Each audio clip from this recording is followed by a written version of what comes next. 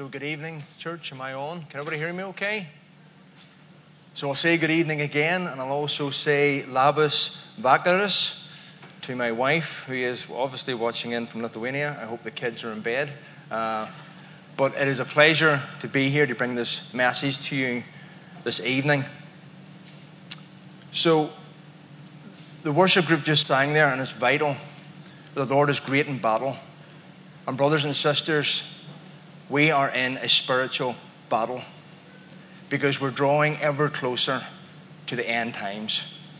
The Lord Jesus Christ is coming back again, and He's coming soon. And that's why the devil is busy. So this message tonight is entitled Music, the Devil, and Your Children. So if you have your Bible with you, we're going to take a couple of readings here just to start. So we'll start in Colossians chapter 3 and verse 16.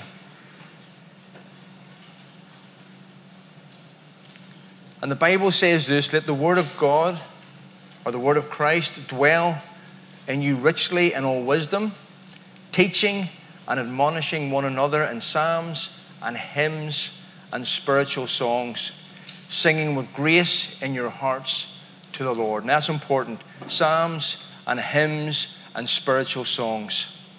And if you turn with me again to Revelation, the very last book, and you'll have heard some of these passages over the last number of weeks. But I'm going to take two verses. So Revelation chapter 12 and verse 9. And the great dragon was cast out, that old serpent called the devil and Satan, which deceiveth the whole world. He was cast into the earth, and his angels were cast out with him. And just go forward then to verse 12. Therefore rejoice, ye heavens, and ye that dwell in them. Woe to the inhabitants of the earth. That's us, church, tonight. Woe to the inhabitants of the earth. And of the seal of the devil is come down unto you, having great wrath, because he knoweth that he hath but a short time. So let's pray. Heavenly Father, I thank you tonight for your word. And I thank you that your word became flesh and dwelt among men. We thank you tonight for Jesus. We thank you that He's the King of Kings, the Lord of Lords, the Alpha and the Omega, the beginning and the ending. We thank you for salvation. We thank you, Jesus, for the day and the hour that you touched our souls. And Lord, at the outset of this meeting, I put everything into your hands, Lord. For we have an enemy of our souls, and we give him no credit tonight. We will talk about him surely, but we will give him no credit, because we will only give credit to the one who redeemed our souls. Thank you, Jesus. Thank you, Lord. Bless your name. Amen. So right from the very outset of this meeting, I want to make it very clear that I love music in its many forms. But what led to this message was the clear and obvious dangers of modern pop music. And I don't exaggerate that, and you will see later on. Eventually, when I was brought down to bring this message to the youth, as the pastor said, I think when I talked about some of these songs and some of these artists, there was a look of surprise, even embarrassment, on many faces that I knew this music, which made me feel really old. And then the utter amazement of the adults that were also in the room, that they had absolutely no clue what was going on, which sort of confirmed their age as well. So this evening I want to explore the origins of music from a biblical perspective, to explore what God had designed it for, and then to show the development of music that the enemy then has used to pollute and manipulate the hearts and minds of many, especially our young people. Music is a powerful phenomenon which has shaped cultures, defined eras, as well as created shared personal experiences and memories. Music by its nature is emotive. It can cause happiness, sadness, joy, and pain. It can be used to celebrate, to dance. Yes, church, to dance. To motivate, to comfort, to communicate, to relax, and to educate. Likewise, if I was to ask any one of you in this building tonight to think of a song that you would class as your favorite, and within the first few notes of that song, you could be transported back to the very first time you heard it, the people you were with, and the shared experience. There's very little that can trigger a memory like music. When my eldest daughter, Elia, when she was finishing her nursery for the year, we were invited as parents to go and listen, and a lot of the kids sang some songs. But there was one song in particular that they sang, and I thought, that's a really great song. And Elia has been singing it most of the summer. And it's kind of rattled around in my brain. I wasn't going to sing it, but maybe I'll sing the chorus. And it's like this: cover me in sunshine, shower me in good time, and the world will keep spinning from the beginning, and everything will be all right. I thought it was a children's song until I looked for it in iTunes, and it was a song by Pink. So I had absolutely no idea. And that verse has rattled around in my head all summer. So that's kind of the power and the trigger of music. So outside of the industrial and technological revolutions, it could be argued that no other revolution has had a greater cultural impact than that of music. From the swinging 60s to the rock and roll of the 70s to the transformation of pop in the 80s, the emergence of rap, the explosion of the dance culture of the 90s, music has evolved with each passing generation, captivating and enticing in ways that would seemed unimaginable only 65 years earlier. If you really want to know the power of music, look no further than the state funeral of our late Queen Elizabeth II. Who can forget the sound of the pipe band echoing through the streets of London as they took her to her final resting place? Can you imagine your favourite film or movie without music? Can you imagine Top Gun Maverick or Star Wars, or ladies, your favourite romantic film without the music or the associated song? Music simply heightens the experience and is designed in these instances to cause an emotional reaction. Legendary composer John Williams, who wrote the soundtracks to Star Wars, Indiana Jones, Superman, E.T., Jurassic Park, and many, many more, will probably forever remembered for two very famous notes. And to this day causes many people, before they jump into the ocean, to sort of think twice. Didn't. That's the power of music. So what does the Bible say about music? Is it good or bad? And what was the purpose in the Old and New Testament? It's important to note here that music, or specifically instruments in many churches, is prohibited or diluted due to the belief that secular instruments and lyrics have taken away the message and made it all about the emotion. The debate continues about traditional music versus that of modern contemporary music. And whilst I agree that some modern worship leaders, especially today, are creating songs that are designed for a person-centered experience rather than a Christ-centered experience, some people have taken it so far, and some churches have taken it so far, that music is nearly a heresy in and of itself. So the Bible and music. Music was created and designed by God as a language to communicate and express our heartfelt emotions to Him. Music in the Bible is mainly, but not exclusively, a cause for celebration. Many times, especially in times of pain, music and singing is probably the only way to truly express the inner depths of your being unto Creator God. So starting at the Old Testament church, the Bible, which was delivered once unto the saints, or once for all unto the saints, is extremely musical. There are 5 books described as poetry, those being Job, the Psalms, Proverbs, Ecclesiastes, and the Song of Songs. Many of the verses contained in these books are literally written in lyrical form. They can be easily and instantly transformed to music. The entire book of Psalms is a musical venture right at the heart of the Bible as we know it. In fact, the center verses of the entire Bible reside in this book. There are 31,102 verses. Now, I'm using the King James Version of the Bible, the authorized version of the Bible, and the only one that really we should read, but that's a conversation for another day.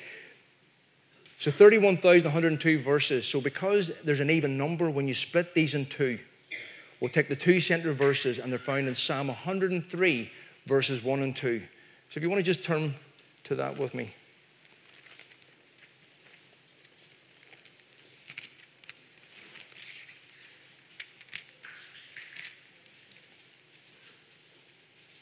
And it says this: Bless the Lord, O my soul, and all that is within me.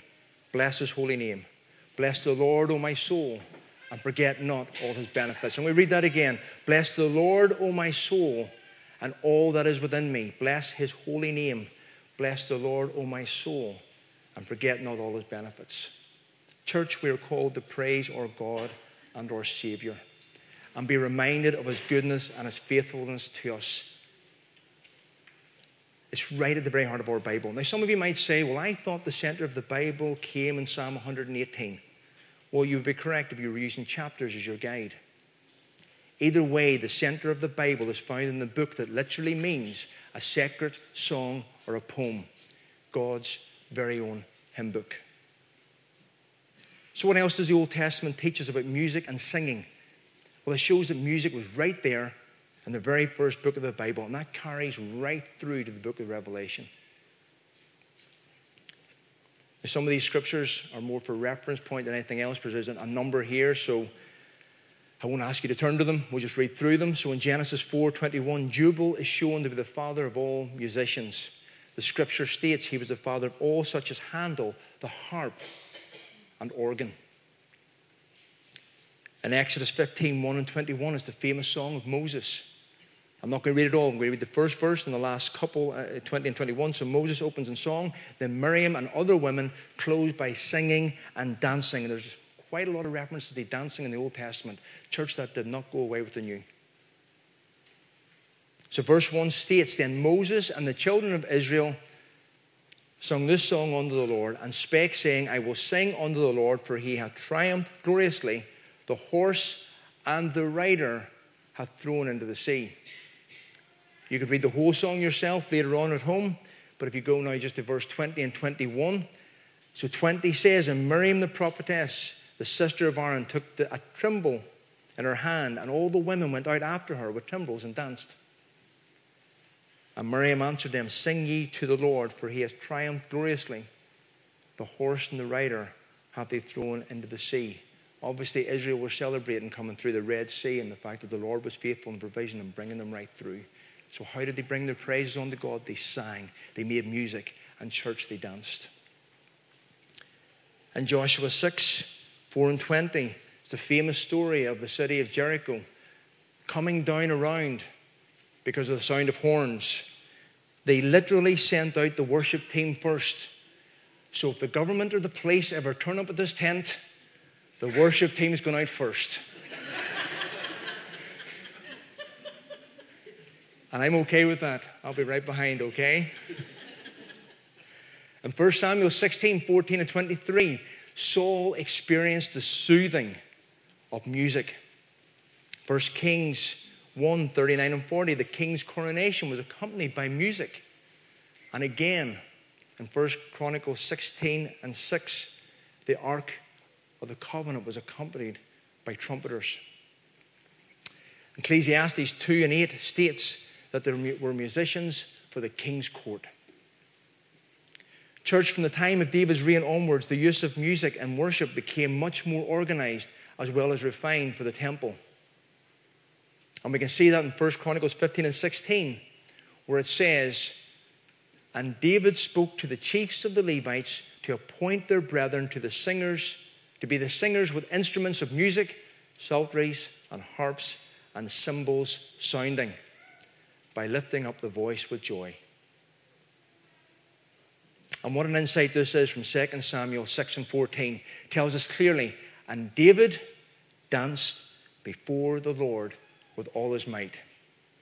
Even the king didn't care who was watching. He knew who he was worshipping. He displayed his joy and his delight dancing. And not just dancing, with all his might. You go 2 verses forward and it says he was leaping and jumping. Leaping. I'm not saying we should all come into church and leap and jump. The pastor might think we've all lost our minds. But there is a precedence when you've got joy in your heart and you want to praise and you want to sing and you know the Savior, then you should want to jump with delight. And if that's not enough to convince you of the importance of music, turn with me to Psalm 150, the very closing chapter of God's hymn book.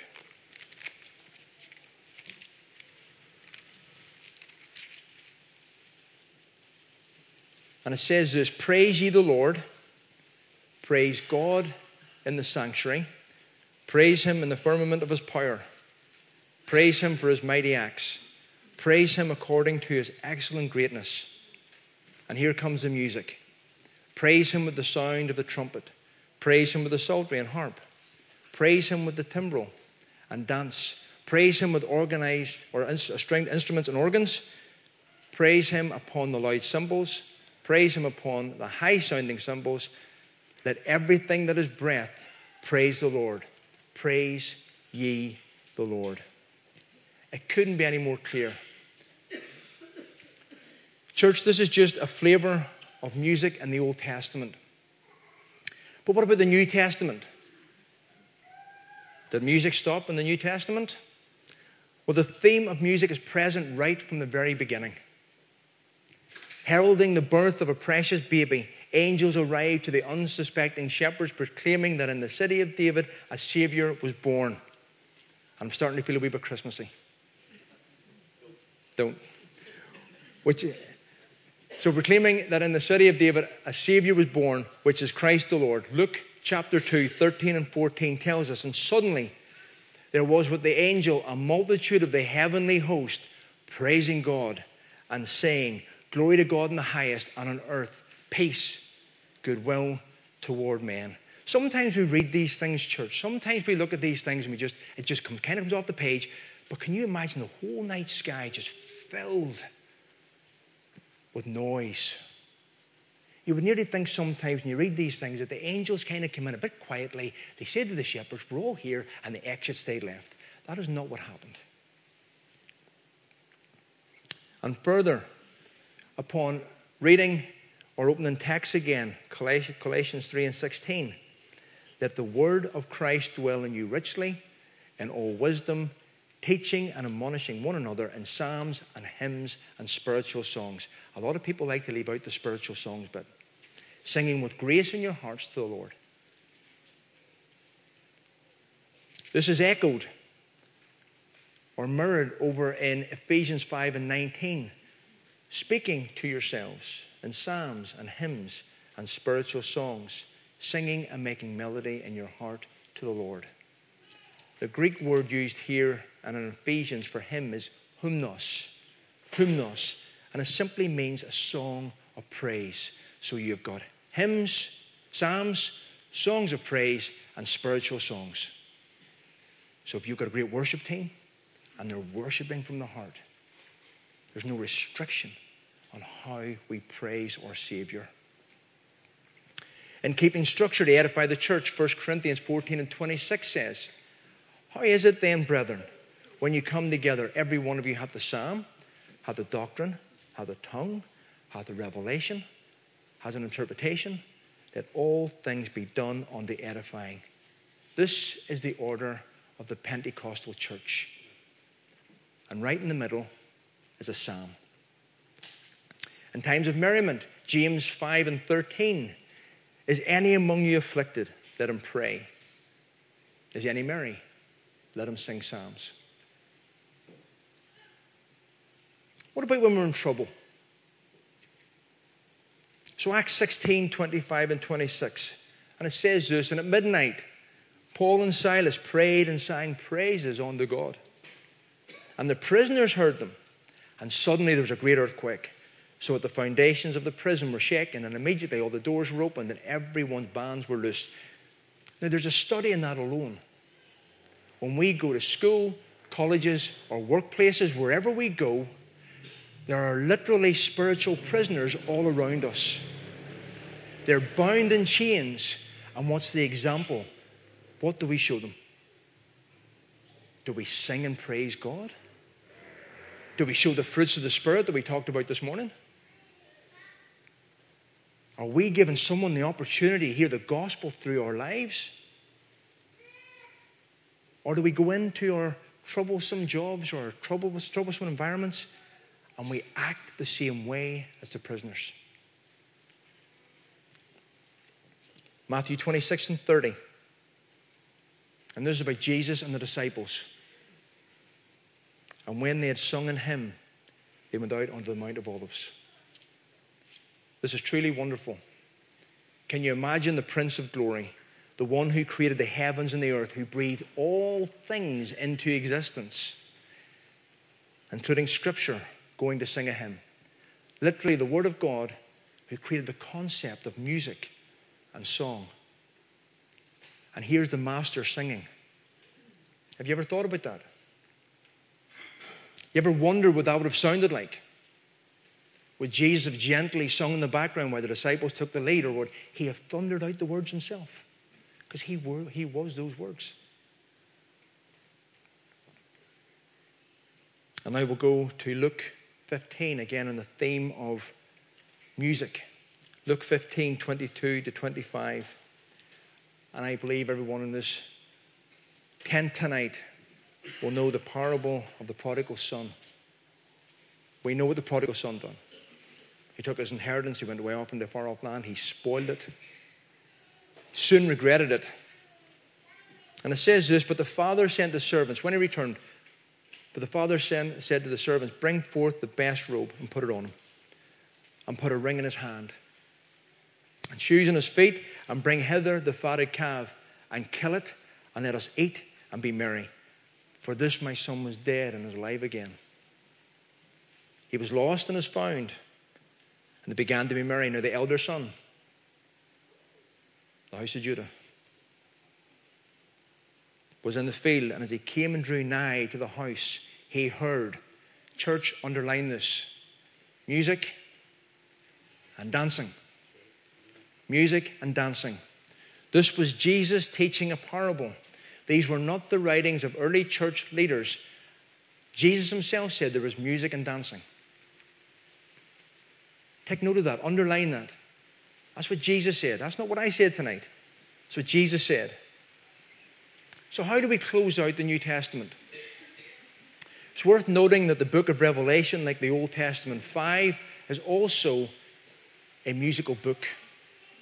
There are songs of exuberance, songs of explanation, songs of encouragement, and songs of expectation. Revelation 4 and 8, and they won't come up now on the screen because we changed the PowerPoint. 4 and 8 says, and the four beasts had each of them 6 wings about him, and they were full of eyes within, and they rest not day and night, saying, Holy, holy, holy, Lord God Almighty, which was and is to come. Does this not mirror Isaiah chapter 6?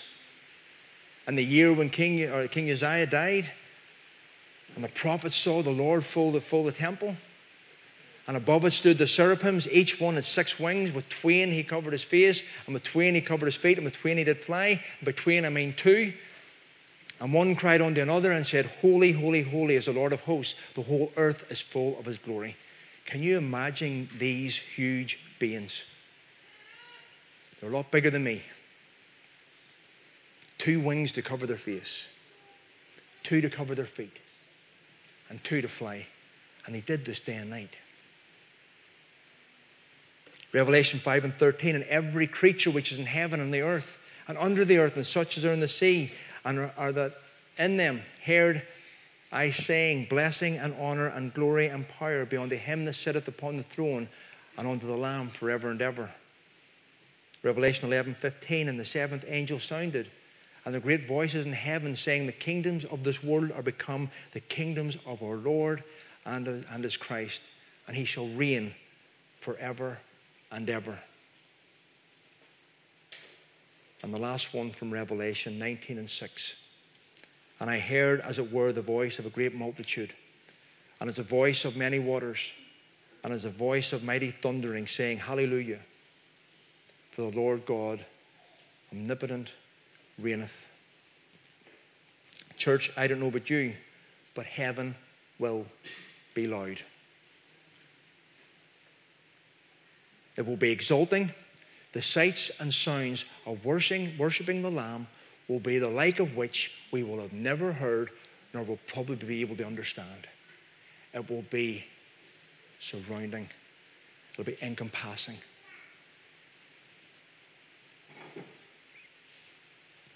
But until then, worship team, Christians, do not be afraid to sing and make melody unto the Lord using every instrument at our disposal.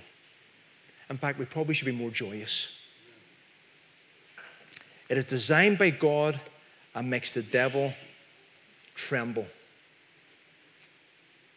Martin Luther once said, the devil, the originator of sorrowful anxieties and restless troubles, flees before the sound of music, almost as much as before the word of God.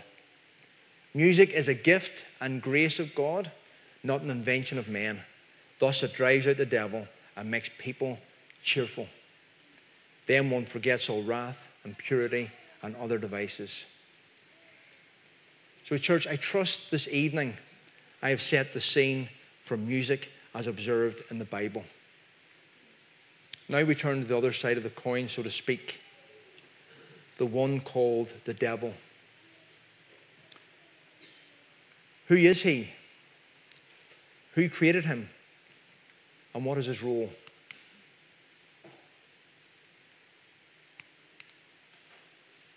So I kind of did this with the youth, and I made them say yes or no to what they thought the devil looked like. But this is kind of what society, a lot of the adults wouldn't want to do that, I don't think so. What does the devil look like, or what does society portray him to be? Well, you always get these little cartoon depictions of who the devil is, and sometimes you see him and he's got this little spirit hook and all the rest, and people think that's maybe what the devil looks like. Then he'll appear in some sort of scary film and he'll kind of look like that, and people go, well, that's maybe what the devil looks like. And then you get people dress up and they go to all sorts of festivals and they make themselves look kind of dark and demonic and spooky. And the devil always seems to come across like this. Movies, especially in Marvel, there's a character called Hellboy. He breaks out of hell. And again, it carries along this red sort of theme of what the devil is. And then we have a football team, a very famous football team. And if you're a Christian, I just don't know how you allow the devil on your shirt. Maybe that's just me. Some will say that I'm being a wee bit biased, but there he is. He's red. He signifies everything that's kind of demonic and evil. But yep, he's on your shirt. I'll leave that with you. Get a bit more serious. This is another version of the devil. In French, Bahamut or Bahamut. And this is a human form with a goat's head. And this is currently the Satanic Temple, which is in Washington, D.C. And as you can see, there's two children facing the monument, because the devil is now something to be liked. And we'll get into that. But what does the Bible say about him? It says Satan is transformed into an angel of light. There's this misconception about who and what the devil is and what he looks like. So Manchester United fans, he may not look like that thing on your jersey, but be wary. So let's take a look at our open reading again from Revelation. When the Lord Jesus gives him 4 names in one verse. Revelation 12:9, as we said at the start, and the great dragon was cast out, that old serpent called the devil and Satan, which deceiveth the whole world. He was cast into the earth, and his angels were cast out with him. In Scripture, he is identified by a name or phrase 53 times, although there are many more associated verses alluding to him. And he is called everything from Beelzebub to adversary. So I'm not going to go through all of his names. But let's focus on the 4 contained in our verse. The Bible pulls no punches in warning us by his names. These names give us the idea of a dangerous enemy, so that we can be in no doubt as to his true nature.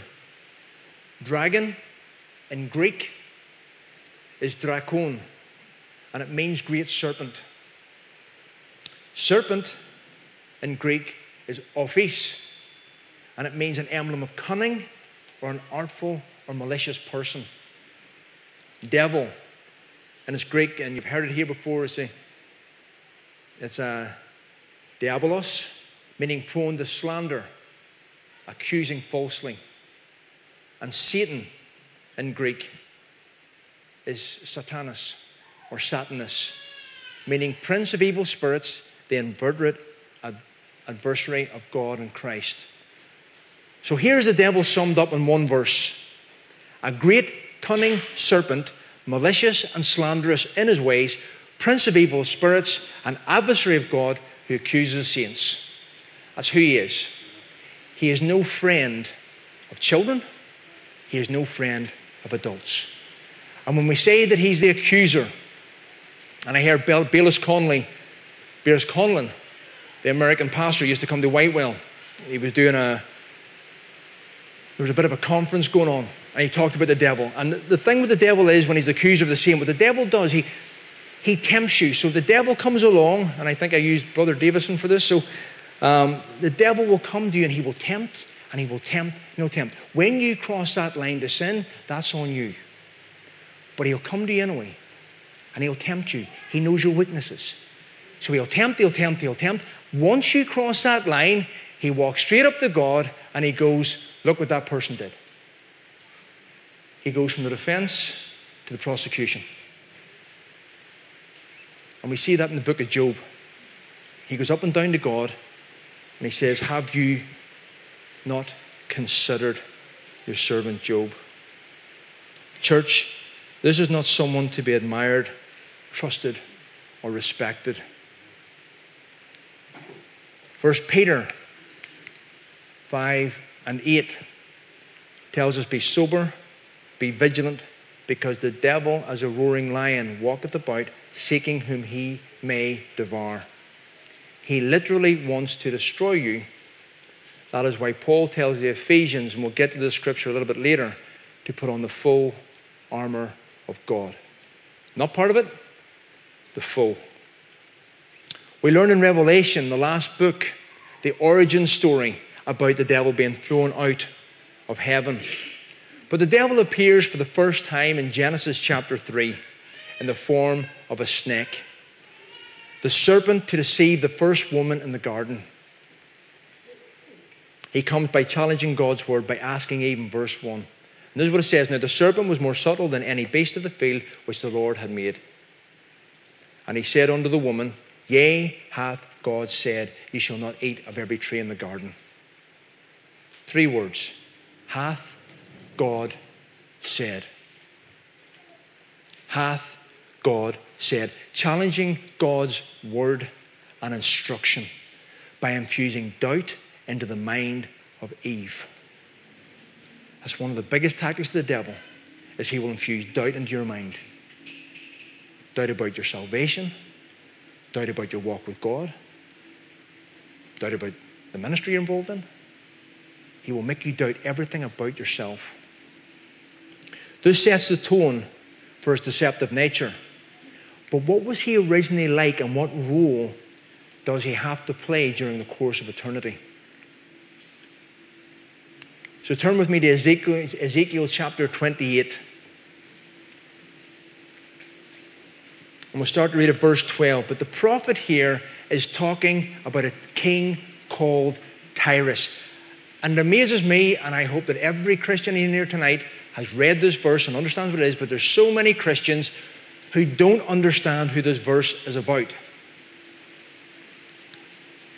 But it's immediately clear that the word of the Lord is talking about the spirit behind this king.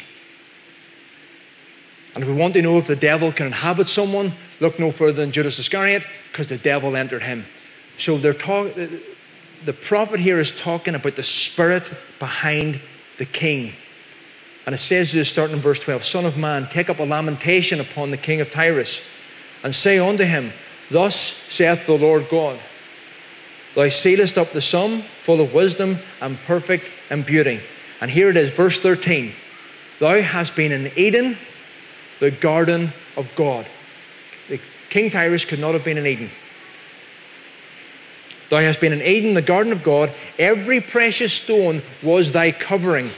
The sardius, topaz, and the diamond, the beryl, the oxen, and the jasper, the sapphire, the emerald, and the carbuncle and gold. The workmanship of thy tabrets and of thy pipes were prepared in thee in the day that thou wast created. Thou art the anointed cherub that covereth, and I have set thee so. Thou wast upon the holy mountain of God. Thou hast walked up and down in the midst of the stones of fire. Thou wast perfect in thy ways from the day that thou wast created, till iniquity was found in thee. Church, there are many things about this description that we could dig deeper into. But because tonight we're on the subject of music, I want to look at two parts for this reading.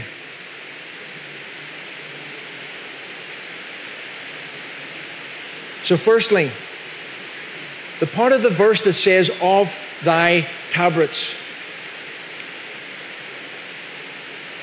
The Hebrew word for this phrase is tophe. Tophe. And it means timbrel or tambourine. And the second part, and of thy pipes. The Hebrew word for this phrase is nekeb. Nekeb. And it means groove, socket, cavity, or setting. And it's a technical term for a jeweler's work. And some will say, but Gary, that doesn't really mean he's musical. But I would argue against that. Because the jeweler is God himself. Placed these fine jewels and precious stones on the only being that could cover the angels and carve them into his body. And what is carved in there are grooves and settings and pipes to aid the tambourines. So whilst the angels are singing, he leads the music. An instrument is in his design. There's literally instruments on him.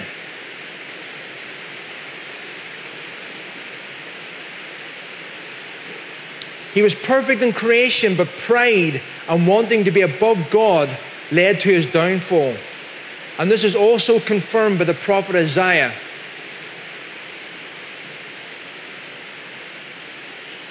Going to chapter 14 and beginning to read at verse 12. How art thou fallen from heaven, O Lucifer, son of the morning? How art thou cut down to the ground, which didst weaken the nations? For thou hast said in thine heart, I will ascend into heaven. I will exalt my throne above the stars of God. I will sit up also upon the mount of the congregation in the sides of the north. I will ascend above the heights of the clouds. I will be like the Most High, yet thou shalt be brought down to hell, to the sides of the pit. And verse 16 says, They that see thee shall narrowly look upon thee, and consider thee, saying, Is this the man that made the earth to tremble and did shake kingdoms? So now we have a new name for the devil, and the name is Lucifer, and it literally means light bearer.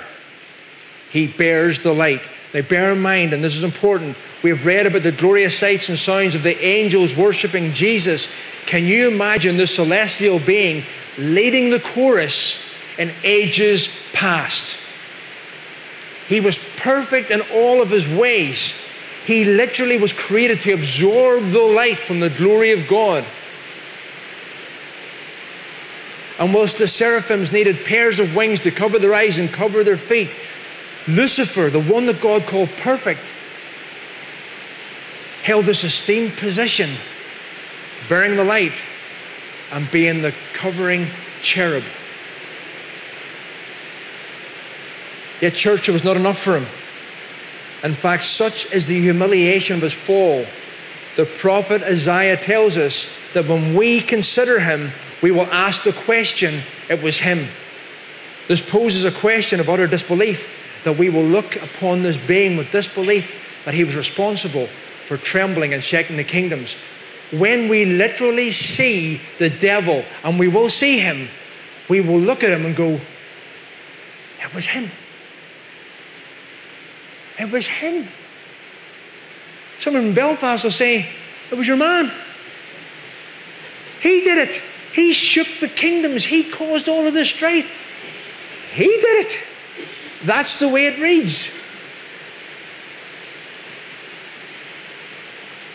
But the biggest thing with the devil was pride. A created being himself thought he could go above the Creator. And church, one of the biggest sins that we have in our church is the sin of pride. And I'm not saying that pointing the finger at anybody in this church. I start with me. Pride is a terrible thing. Pride is a terrible, terrible thing. Further delving into the devil's character, we find that he's also a liar and a murderer. As Jesus tells us in John 8:44, you're of your father the devil. Now he's talking to the Pharisees. He said, you're of the father the devil, and the lusts of your father ye will do.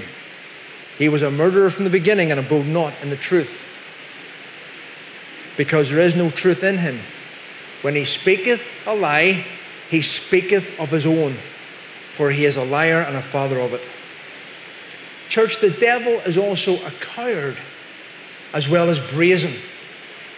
As he comes to Jesus in the wilderness when he's at his weakest, trying to seduce him, particularly with the third recorded temptation. We read Matthew 4:8. Again the devil taketh him up into an exceeding high mountain, and showeth him all the kingdoms of the world and the glory of them. Well, thank you, Satan.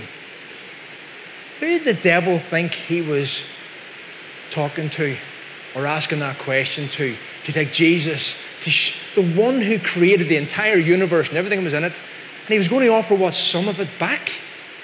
To worship him. The prideful nature has never left him. He still has power, but it's limited and it's short. We find another description of the enemy in Ephesians 6:12.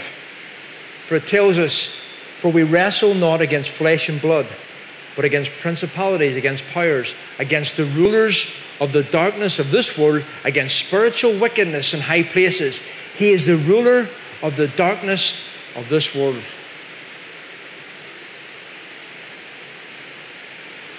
So based on what we've read, what do we know about the devil? He was perfect. He was a light bearer. He was musical. His sin was pride. He was cast out of heaven. He's the accuser of Christians. He's a liar, a thief, and a destroyer. He has many names, including devil, Satan, Lucifer, dragon, and enemy. But praise God tonight, his time is short. His time is very short. And tonight we need a lot of get thee hence Satan moments in our lives. So popular culture has normalized the devil. Something that once was feared has now become something of a celebrity. Shows such as Lucifer, which aired on Fox and remains on Netflix, focuses on a character called Lucifer Morningstar, a powerful angel cast out of heaven who becomes bored in hell, so decides to abandon his throne to come to LA, which is probably hell itself on earth at the moment anyway, to open a nightclub, and he fights crime while he's at it. So that's another misconception about the devil, that somehow in hell he rules it and he reigns over it. God created hell for the devil and his angels. Or more recently, TV show called Little Demon, an adult animated cartoon sitcom airing on FX through Disney, so we shouldn't be surprised. It follows the story of a little girl called Chrissy, and there she is in the middle.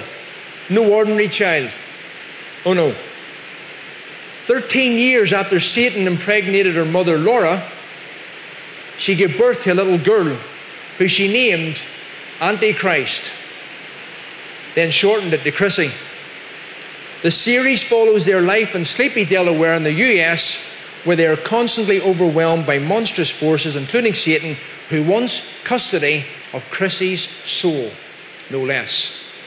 Now, you could go on to Disney, you could get adult restrictions on it, I understand that, but this is a cartoon.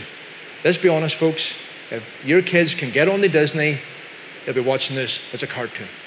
That's what it is. Yes, the language may not be great, and yes, it's got adult themes, but this is the type of TV show that normalizes the devil, given that that little girl is meant to be Antichrist. So society is normalizing the devil to the extent that he is now celebrated and proclaimed as a symbol of love and respect.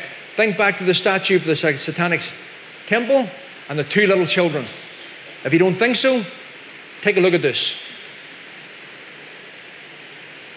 A major US retailer lost billions of dollars in stock value, thank God, due to their ill-thought-out trans clothes range, which struck at the heart of ordinary American people.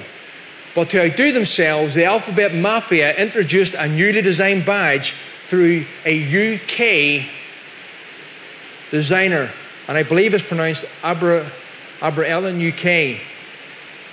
And this is what they had to say about Satan. Now, this is from their Instagram. Satan loves you and respects you who you are. You're important and valuable in this world, and you deserve to treat yourself with love and respect.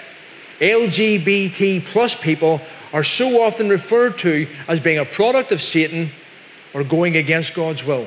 So fine, we'll hang with Satan instead. Church, how have we got here? And this is before we've even touched on the musical element this evening. So the devil's influence on music. Back in my early teens, about 15 years ago, 20 years ago then, I recall attending a few events where the subject was backtracking, where speakers would literally show up with examples of vinyl records from major bands that when you played the music backwards, there was hidden messages. Who remembers those? Oh, quite a lot. That's good. I'm not going to go into that, by the way, but this is kind of where this kind of Satan thing really began. The most famous being Led Zeppelin with their Stairway to Heaven. That when the chorus is played backwards, these words can be heard. Here's to my sweet Satan, the ones whose little path would make me sad, whose power is Satan. So there's many more examples during the 70s and 80s of these practices, the satanic making its way into the mainstream. But it was subliminal and implied, and you really had to hunt for it. So I said at the beginning of this message, I am not saying that all secular music is bad. Some may disagree with me, and that's okay. I love music, but not all music is polluted due to the devil's influence. But from the very first musician, legendary blues guitarist Robert Johnson, who sold his soul to the devil in turn for expertise on the guitar, through to openly satanic music, progressing right now to mainstream music, openly glorifying casual sex, occult behavior, and Satan glorification. Quite simply, church, our children are under attack. This has always been the way with the devil. He may have been perfect in creation, but his heart is wicked. Two of the greatest events, and if you think the enemy will stay away from children, if you think that, and that statue from the Satanic Temple would nearly make you think that. Two of the greatest events in the Bible saw the devil go after the male children. Significant in their place and time. When Moses, well, in fact, we'll go back a little bit further. The king of Egypt, or the Pharaoh, was annoyed or upset that the Hebrew people were expanding. He thought if they keep expanding the way that they are, they're going to someday overthrow me. So he sent out to have all male children under a certain age killed. And thank God Moses avoided that. He was put into a basket, and ironically he was put right into the very heart of the Pharaohs. He led the children, or the Hebrew people, which become the children of Israel, he led them out of Egypt. And then he gave them the law. And the law ended up being the schoolmaster for us, which brought us to the second most important event. Just before the cross, just before Jesus died and bled for us, he was born. And Herod was out of his mind at who this king was. He didn't realize it wasn't an earthly king that was coming. No. It was the eternal king. But again, he sent out the decree that all the male children were to be killed. The devil tried to stop the law, and he tried to stop the cross. He failed them both. Just as we have laws today in our societies, thank God for them, we have to try and protect children. You can see openly today that these things are coming in where they're going to try and pollute their minds. With all the confusion and chaos in modern society, the devil no longer sees fit to hide, as any attempt to identify him is laughed at, scorned, and ridiculed.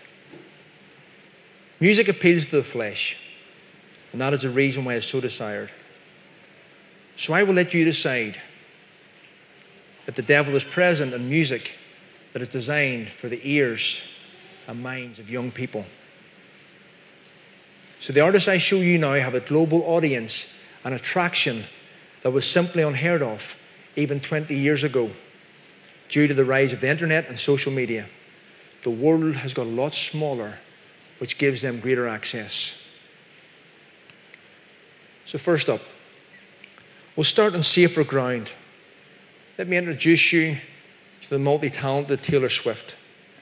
Once known for her gentle, easy love ballads and catchy riffs that catapulted her to global superstardom, Taylor's amassed a multi-million-dollar empire of wealth. She's won 12 Grammy Awards, an Emmy Award, 40 American Music Awards. She has 98 Guinness World Records amongst all of her awards. She has the glowing adoration of her fans across the world, and her current Eras World Tour has broken records for the number of seats that have been sold. Even though she has a conveyor belt of bad relationships which form most of her songs. So Taylor Swift. On Instagram, she has well over 260 million followers. On Twitter, she has 92.5 million. And her music is streamed billions of times. But she had a hit recently with a song called Willow. And you'll see a witch's coven. And they're celebrating, or there's something coming out of the centre of what looks like a fire. So you might say to me, well, you know, it's one song, and is there any real spirit behind it? Well, there is. Taylor Swift is one of the most creative minds in the music industry. So this was not put in by mistake. This is now part of her concert, where the average age of young people going to the concert is anywhere between 8 and 14. It's gained more traction, so they've added pumpkins and all the rest of it to this sequence. Now that in itself is kind of scary. But a video went round recently, and I don't have the video on this, but you can see someone is yelling, "Summon the demons." I'm sorry if that's maybe just a little too small. But the video clip itself, you can hear someone chanting, "Summon the demons, summon the demons, summon the demons." And it's just right here. So I took a screenshot of it. But the more disturbing thing is, Taylor Swift herself, that's her account. She came on to that video and she said, yeah, let's make it the new 1, 2, 3. So instead of going 1, 2, 3, 4 and the music all kicks in, how about just raise the demons? My question is, why would someone like Taylor Swift have to start bringing this type of thing into your music. Like I said, I'm starting on safer ground. It gets worse. And just for an idea of how many views these songs get, that Willow video has been viewed by 120 million people, and that's currently just on YouTube. If I stood here tonight and went through all of her music and all of her streams, we'd be here for forever and a day. So I'm just going to go with YouTube. 124 million people have seen that video. Let me move to Cardi B. Dressed in her finest. So Cardi B is an influential American rapper who again has won multiple awards, including a Grammy for Best Rap Album. However, she is now notorious in conservative circles due to one song, alongside her partner in crime, Megan Thee Stallions. WAP. Who's heard of Cardi B? Anybody heard of Cardi B? She's got a great following of 160 odd million people. She's got 29 people follow her on Twitter, and her music has been downloaded and streamed millions and billions of times. Who has heard of Cardi B? Any of the young people? Oh, there's a couple. Okay. So who has heard of the song called WAP? Anyone heard of the song called WAP? Because whenever I was down below in the tunnel and I talked to some of the youth, all the youth giggled and laughed. And they all, he knows about this song. So the thing about it is, I promised Ken, not that I was going to show you anything that was untoward, but this is probably as clean as I can get in this video. So parent, this song got to number 1 right across the world, including the US and the UK. It's called WAP. The song is pornographic from its very first word until its very last note. Utterly extreme. Now, there was an edited version for the charts, which I wouldn't even tell you the name of that, but WAP stands for something. And if you look at how many times that video has been viewed, 507 million times on YouTube. 507 million. So today's the Lord's Day. Do not go home and look up WAP. But parent, educate yourself. Look at it tomorrow. You look at the version, and that's as far as I could go with the video. Genuinely. I had to take a screenshot right at the very start, because that's the cleanest part of it. It's not just that it glorifies sex, it is pornographic. And its words, and it's disgusting. But it made it the whole way to the top of the charts in both the US and the UK. It has been seen by 507 million people. And if it got to number 1 in 2 of the biggest countries in the world for music, then you can imagine that their coffers have been filled because of it. So there you have it, 507 million views. That's 2 years. 507 million. Next up then we have Katy Perry. Katy Perry again, she was once a worship leader. That's the thing that's most disappointing about Katy Perry. And she's the daughter of parents who are both pastors. And again, she's one of the best-selling music artists of all time, having sold 143 million records worldwide. She has the most US Diamond certified singles for any female artist, and all of her studio albums released under a capital have individually surpassed 1 billion streams on Spotify. Again, you can go and watch the video. She's asked over 20 years ago, he said, what do you want to do? She said, well, I wanted to be Amy Grant. But that didn't just work out. So I sold my soul to the devil. Here she is about 15 years later, giving an interview. She was clearly distraught. She was broken. She told the interviewer, I'm ashamed. I'm having suicidal thoughts. She said, my life isn't what it used to be. I take no pleasure in Katy Perry being this upset. But she said herself, not just once but twice, she sold her soul to the devil. That brings me then to her song Bon Appetit, which was released back in 2019. This song again is highly sexualized. But there's a deeper meaning to this song. Because as you can see, if you go and watch this video, she's been brought out of an oven, she's wrapped in some sort of covering, and then there's people coming to eat her. Again, it's sexualized. But it gives the idea of cannibalism amongst the elitists of this world. She came under heavy criticism for this, and I think this is what led to the breakdown. But again, this video has been viewed 1.2 billion times. It's not a pleasant video. It's really not. Then we have Billie Eilish. Who's heard of Billie Eilish? Most people heard of Billie Eilish. Okay. I think we're leaving the worst to last. So she's a true icon of the weird but popular. Eilish has received multiple awards, including 7 Grammy Awards, 2 American Music Awards, 3 MTV Awards, 3 Brit Awards, a Golden Globe and an Oscar for singing the James Bond theme, No Time to Die. She is the youngest artist in Grammy history to win all 4 general awards in the same year. New Artist, Record of the Year, as well as Song and Album of the Year. Hope you see tonight that the artists that I'm showing you, they're popular. They're not sort of artists that you've never really heard about. So Eilish's quirky but strange behaviour really materialises. Well, let's look at her Instagram followers first. 109 million, 7.2 million on Twitter. And again, her stream, 729 million and 13.2 billion views of her music. So the weird and wonderful. She released a song called All the Good Girls Go to Hell. And as you can see, she appears as a fallen angel. The video starts with her falling out of heaven. She lands on the earth. The earth's quite dark and it's all burnt up and her wings start to burn and flame and all the rest of it. So very demonic imagery.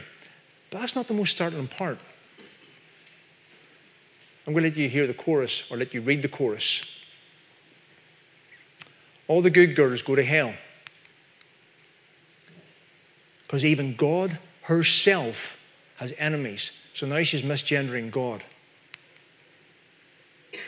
And once the waters start to rise and heaven's out of sight, she'll want the devil on her team. My Lucifer is lonely. My Lucifer is lonely. She's one of the biggest pop stars on planet Earth right now. And there's the video. All good girls go to hell. Been viewed 226 million times.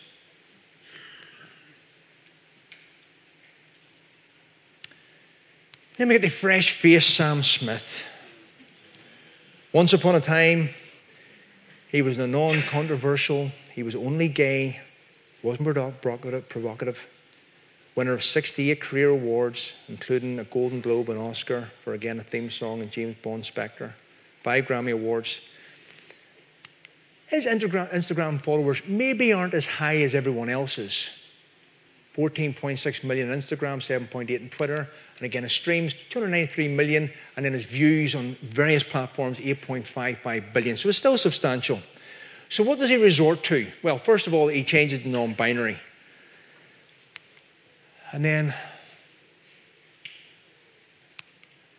he decides that his shows need to take a bit more of a turn to the demonic. This was his performance at the Brit Awards only this year. But even Piers Morgan criticised him. Couldn't understand why he was going this way. And there's other things around this time. And if you go on his Instagram, you'll see that it's highly sexualized. Not that he's a great guy to look at, but it's what he's bringing into his music.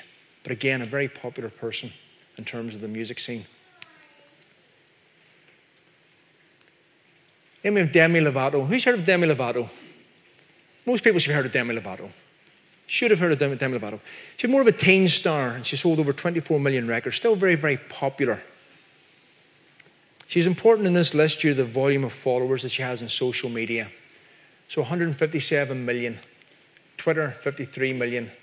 And streams of her music and her videos. 175 million streams and then 1.3 billion Instagram views of everything she's put on.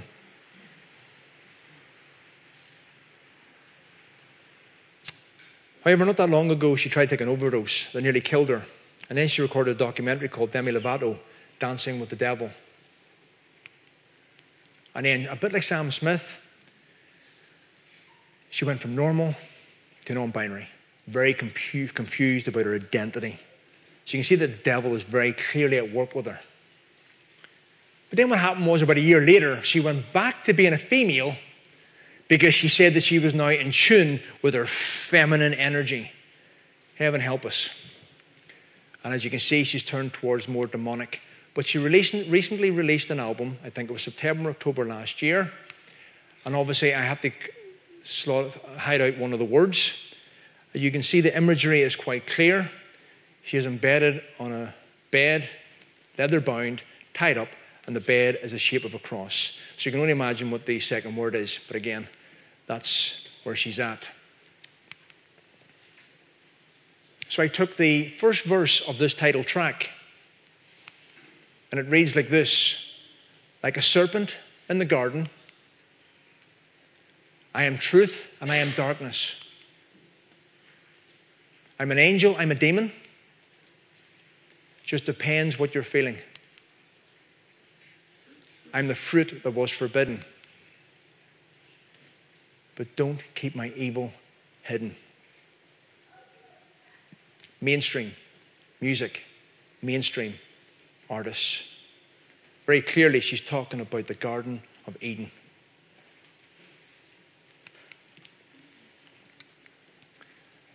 And I've left the worst to last. Lil Nas X, probably quite new onto the scene, gaining massive traction around the world. Who's heard of Lil Nas X? Obviously I have. Who's heard of Lil Nas X? There we are. This guy is going to be huge because he really has sold his soul. Winner currently of 2 Grammy Awards, 5 Billboard Music Awards, as well as 5 MTV Music Awards. And there he is, all fresh-faced. His followers, not that high, 11.9 million. But when you see one of his videos and you see how many people have viewed it, that doesn't really matter. Twitter followers, 8 million. Streams and views, 276 million. And 6.2 billion in terms of views of his Instagram and other social media. So, he released a song recently.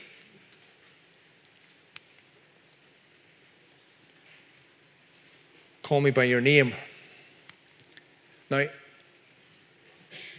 again, you can go home and watch this, but it starts with a garden and a man playing a guitar, a demon-looking man underneath a tree. And I'm not too sure if you can see the snake along the ground, but there's a snake going through the grass and then up onto the tree. Again, very clear imagery of the Garden of Eden. Then at the point in the video, Lil Nas X, dressed as an angel, goes into heaven, and then he drops down into a place that looks like hell. It doesn't look like hell, because it is hell, or his understanding of hell. Then he goes right into the throne room of the devil himself, and there's a pentagram on the ground, and there's a pentagram above the throne. And on the throne is the devil himself. So Lil Nas X performs a dance, not a nice one, in front of the devil, and then eventually he kills the devil. And then he takes the horns of the devil, he places it on himself, and ascends above Satan on his throne. If there could be any doubt about this guy, then I think the next few slides will confirm that he knows what he's doing. So there, that is the amount of views that video was seen on YouTube. 541 million views. 541 million views of this video. Easily accessible, not parental controlled on YouTube. So, Lil Nas X and Nike Air Satan. Who's heard of the Nike Air Satan shoes? There's a handful. Okay, so there he is with the Nike Air Satan shoe. That's what it looks like. So,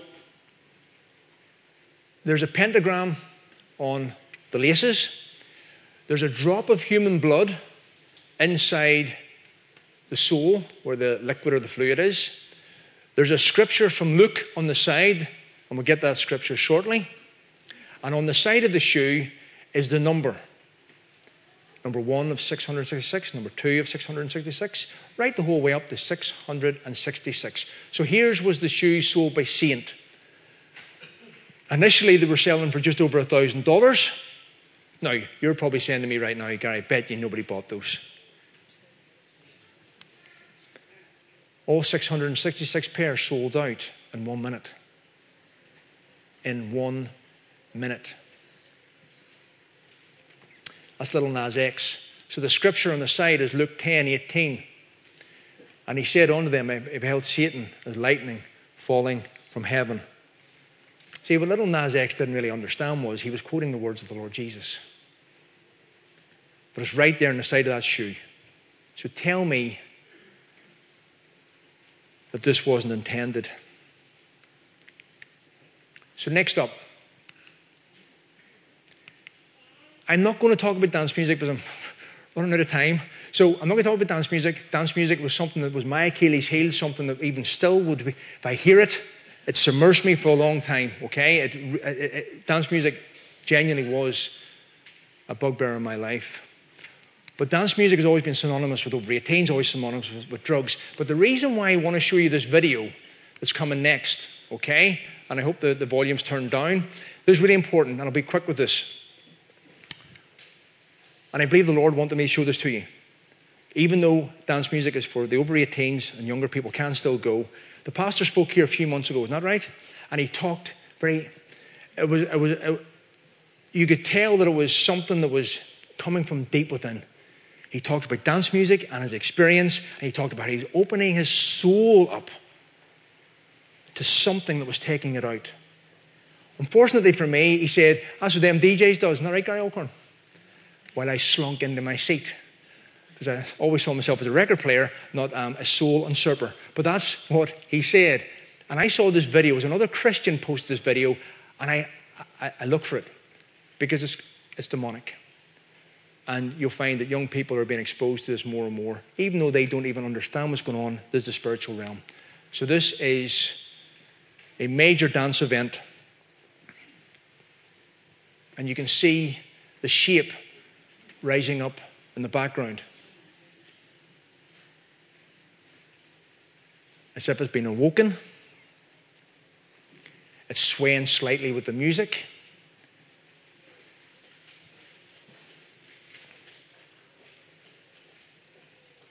Then as the music starts to break and get a little bit quicker, you'll see it start to sway and move. But it's what it does straight after that.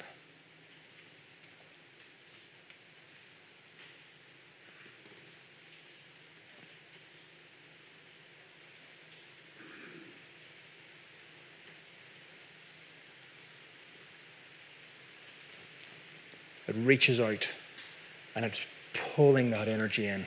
Now, the people in that audience have absolutely no clue about the spiritual nature behind it, but that is exactly what I saw when I saw this thing, and I remembered back to that morning about how you open yourself up to these things.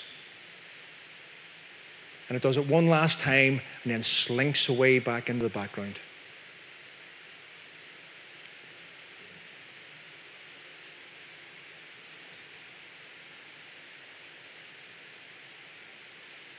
Okay, nearly finished. So the same devil that tempted Eve is the same devil that tempted Jesus. Is the same devil who entered Judas and asked after Peter and Job. Is the same devil who seeks to destroy nations. Is the same devil that is openly, and it is an openly satanic music, is the same devil that appears in these pop songs. There is no difference. The demonic has never been so readily available or on display. Our children are vulnerable. They're being targeted at the youngest of ages so as to corrupt and control. The founder of the Jesuit Brotherhood, Ignatius Loyola, once famously said, "Give me a child till he is 7 years old and I will show you the man." That's Old English. What he meant was, give me a child of 7 and they are mine. They are mine. They're mine. That's why the spirit behind RSE being driven into schools is the same spirit pushing for child mutilation under the guise of child protection through the transgender movement, is the same spirit that whispered into Eve's ear Did God really say?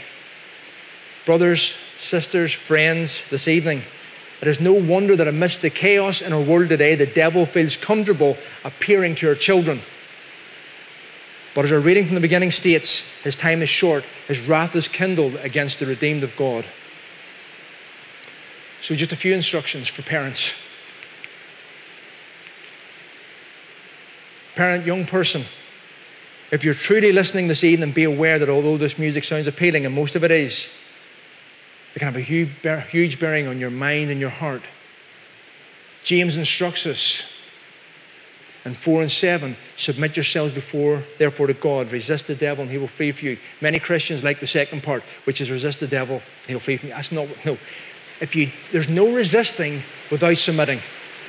Submit yourselves therefore to God, resist the devil and he will flee from you.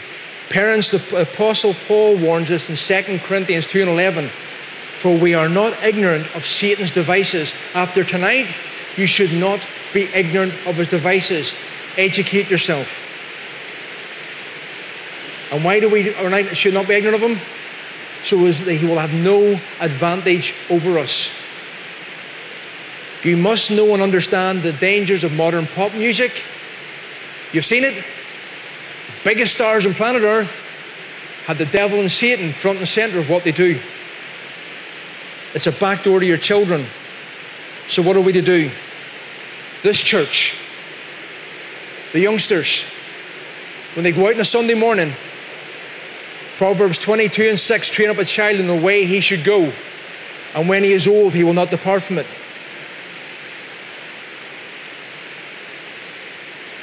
And then Ephesians chapter 6.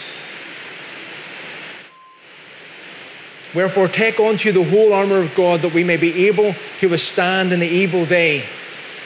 And having done all to stand, stand therefore, having your loins girt about with the truth, and having on the breastplate of righteousness, and your feet shod with the preparation of the gospel of peace. Above all, taking the shield of faith, wherewith you shall be able to quench all the fiery darts of the wicked, and take the helmet of salvation, and the sword of the Spirit, which is the word of God, praying always with all prayer and supplication in the Spirit, and watching thereunto with all perseverance and supplication for all saints. It's your instruction manual to protecting your home and your children. And then we show them an example. Philippians 4 and 8, finally, brethren, whatsoever things are true, whatsoever things are honest, whatsoever things are just, whatsoever things are pure, whatsoever things are lovely, whatsoever things are good, of a good report, if there be any virtue and if there be any praise, think on these things. The first part of John 10 and verse 10 says, this thief cometh not but for to steal and to kill and to destroy. Parents, grandparents, the children in your home can tie you in knots with technology. You must be mindful and guarded over these things you don't understand. Blissful ignorance is not an excuse. Even if you arm your children with the full armour of God as outlined in Ephesians, the thief still wants to steal, kill and destroy you and your child's confidence, identity, happiness and soul. But part B of the verse, I am come that they might have life and they might have it more abundantly. What a promise we have tonight. Even in the face of modern society destroying itself with the radical agendas and music, instead of a stealer, we have a shepherd. Instead of a false light bearer, we have the light of the world. Instead of a liar, we have the truth. Instead of a tempter, we have a forgiver. Instead of an adversary, we have a friend. Instead of an accuser, we have an advocate. Instead of a destroyer, we have a Saviour. His name is Jesus. Amen. Hallelujah. Amen. The enemy ever tells you tonight that you're finished, he's a liar. I want to tell you that. He puts doubt in your mind. The devil told me for nearly 3 years, and it's personal to me, that I was finished. That I was finished. There's only one tonight that said, it's finished. Jesus said, it is finished. Paid in full. The debt is paid, and we are set free. I trust this evening has been enlightening, and I could have stood here all night with example after example, and I think I've probably taken too long as it is. You've seen references to witchcraft, the occult, and Satanism that's gained traction in the mainstream and growing in popularity over the last number of years. And I didn't even have to dig into proper satanic music to find it.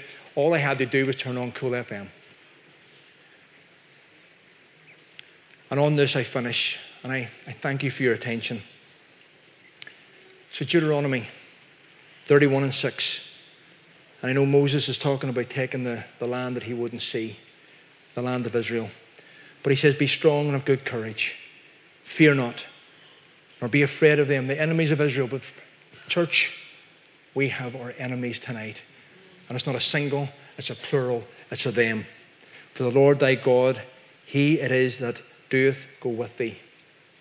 He will not fail thee, nor forsake thee. What a Saviour. What a Jesus. Thank you.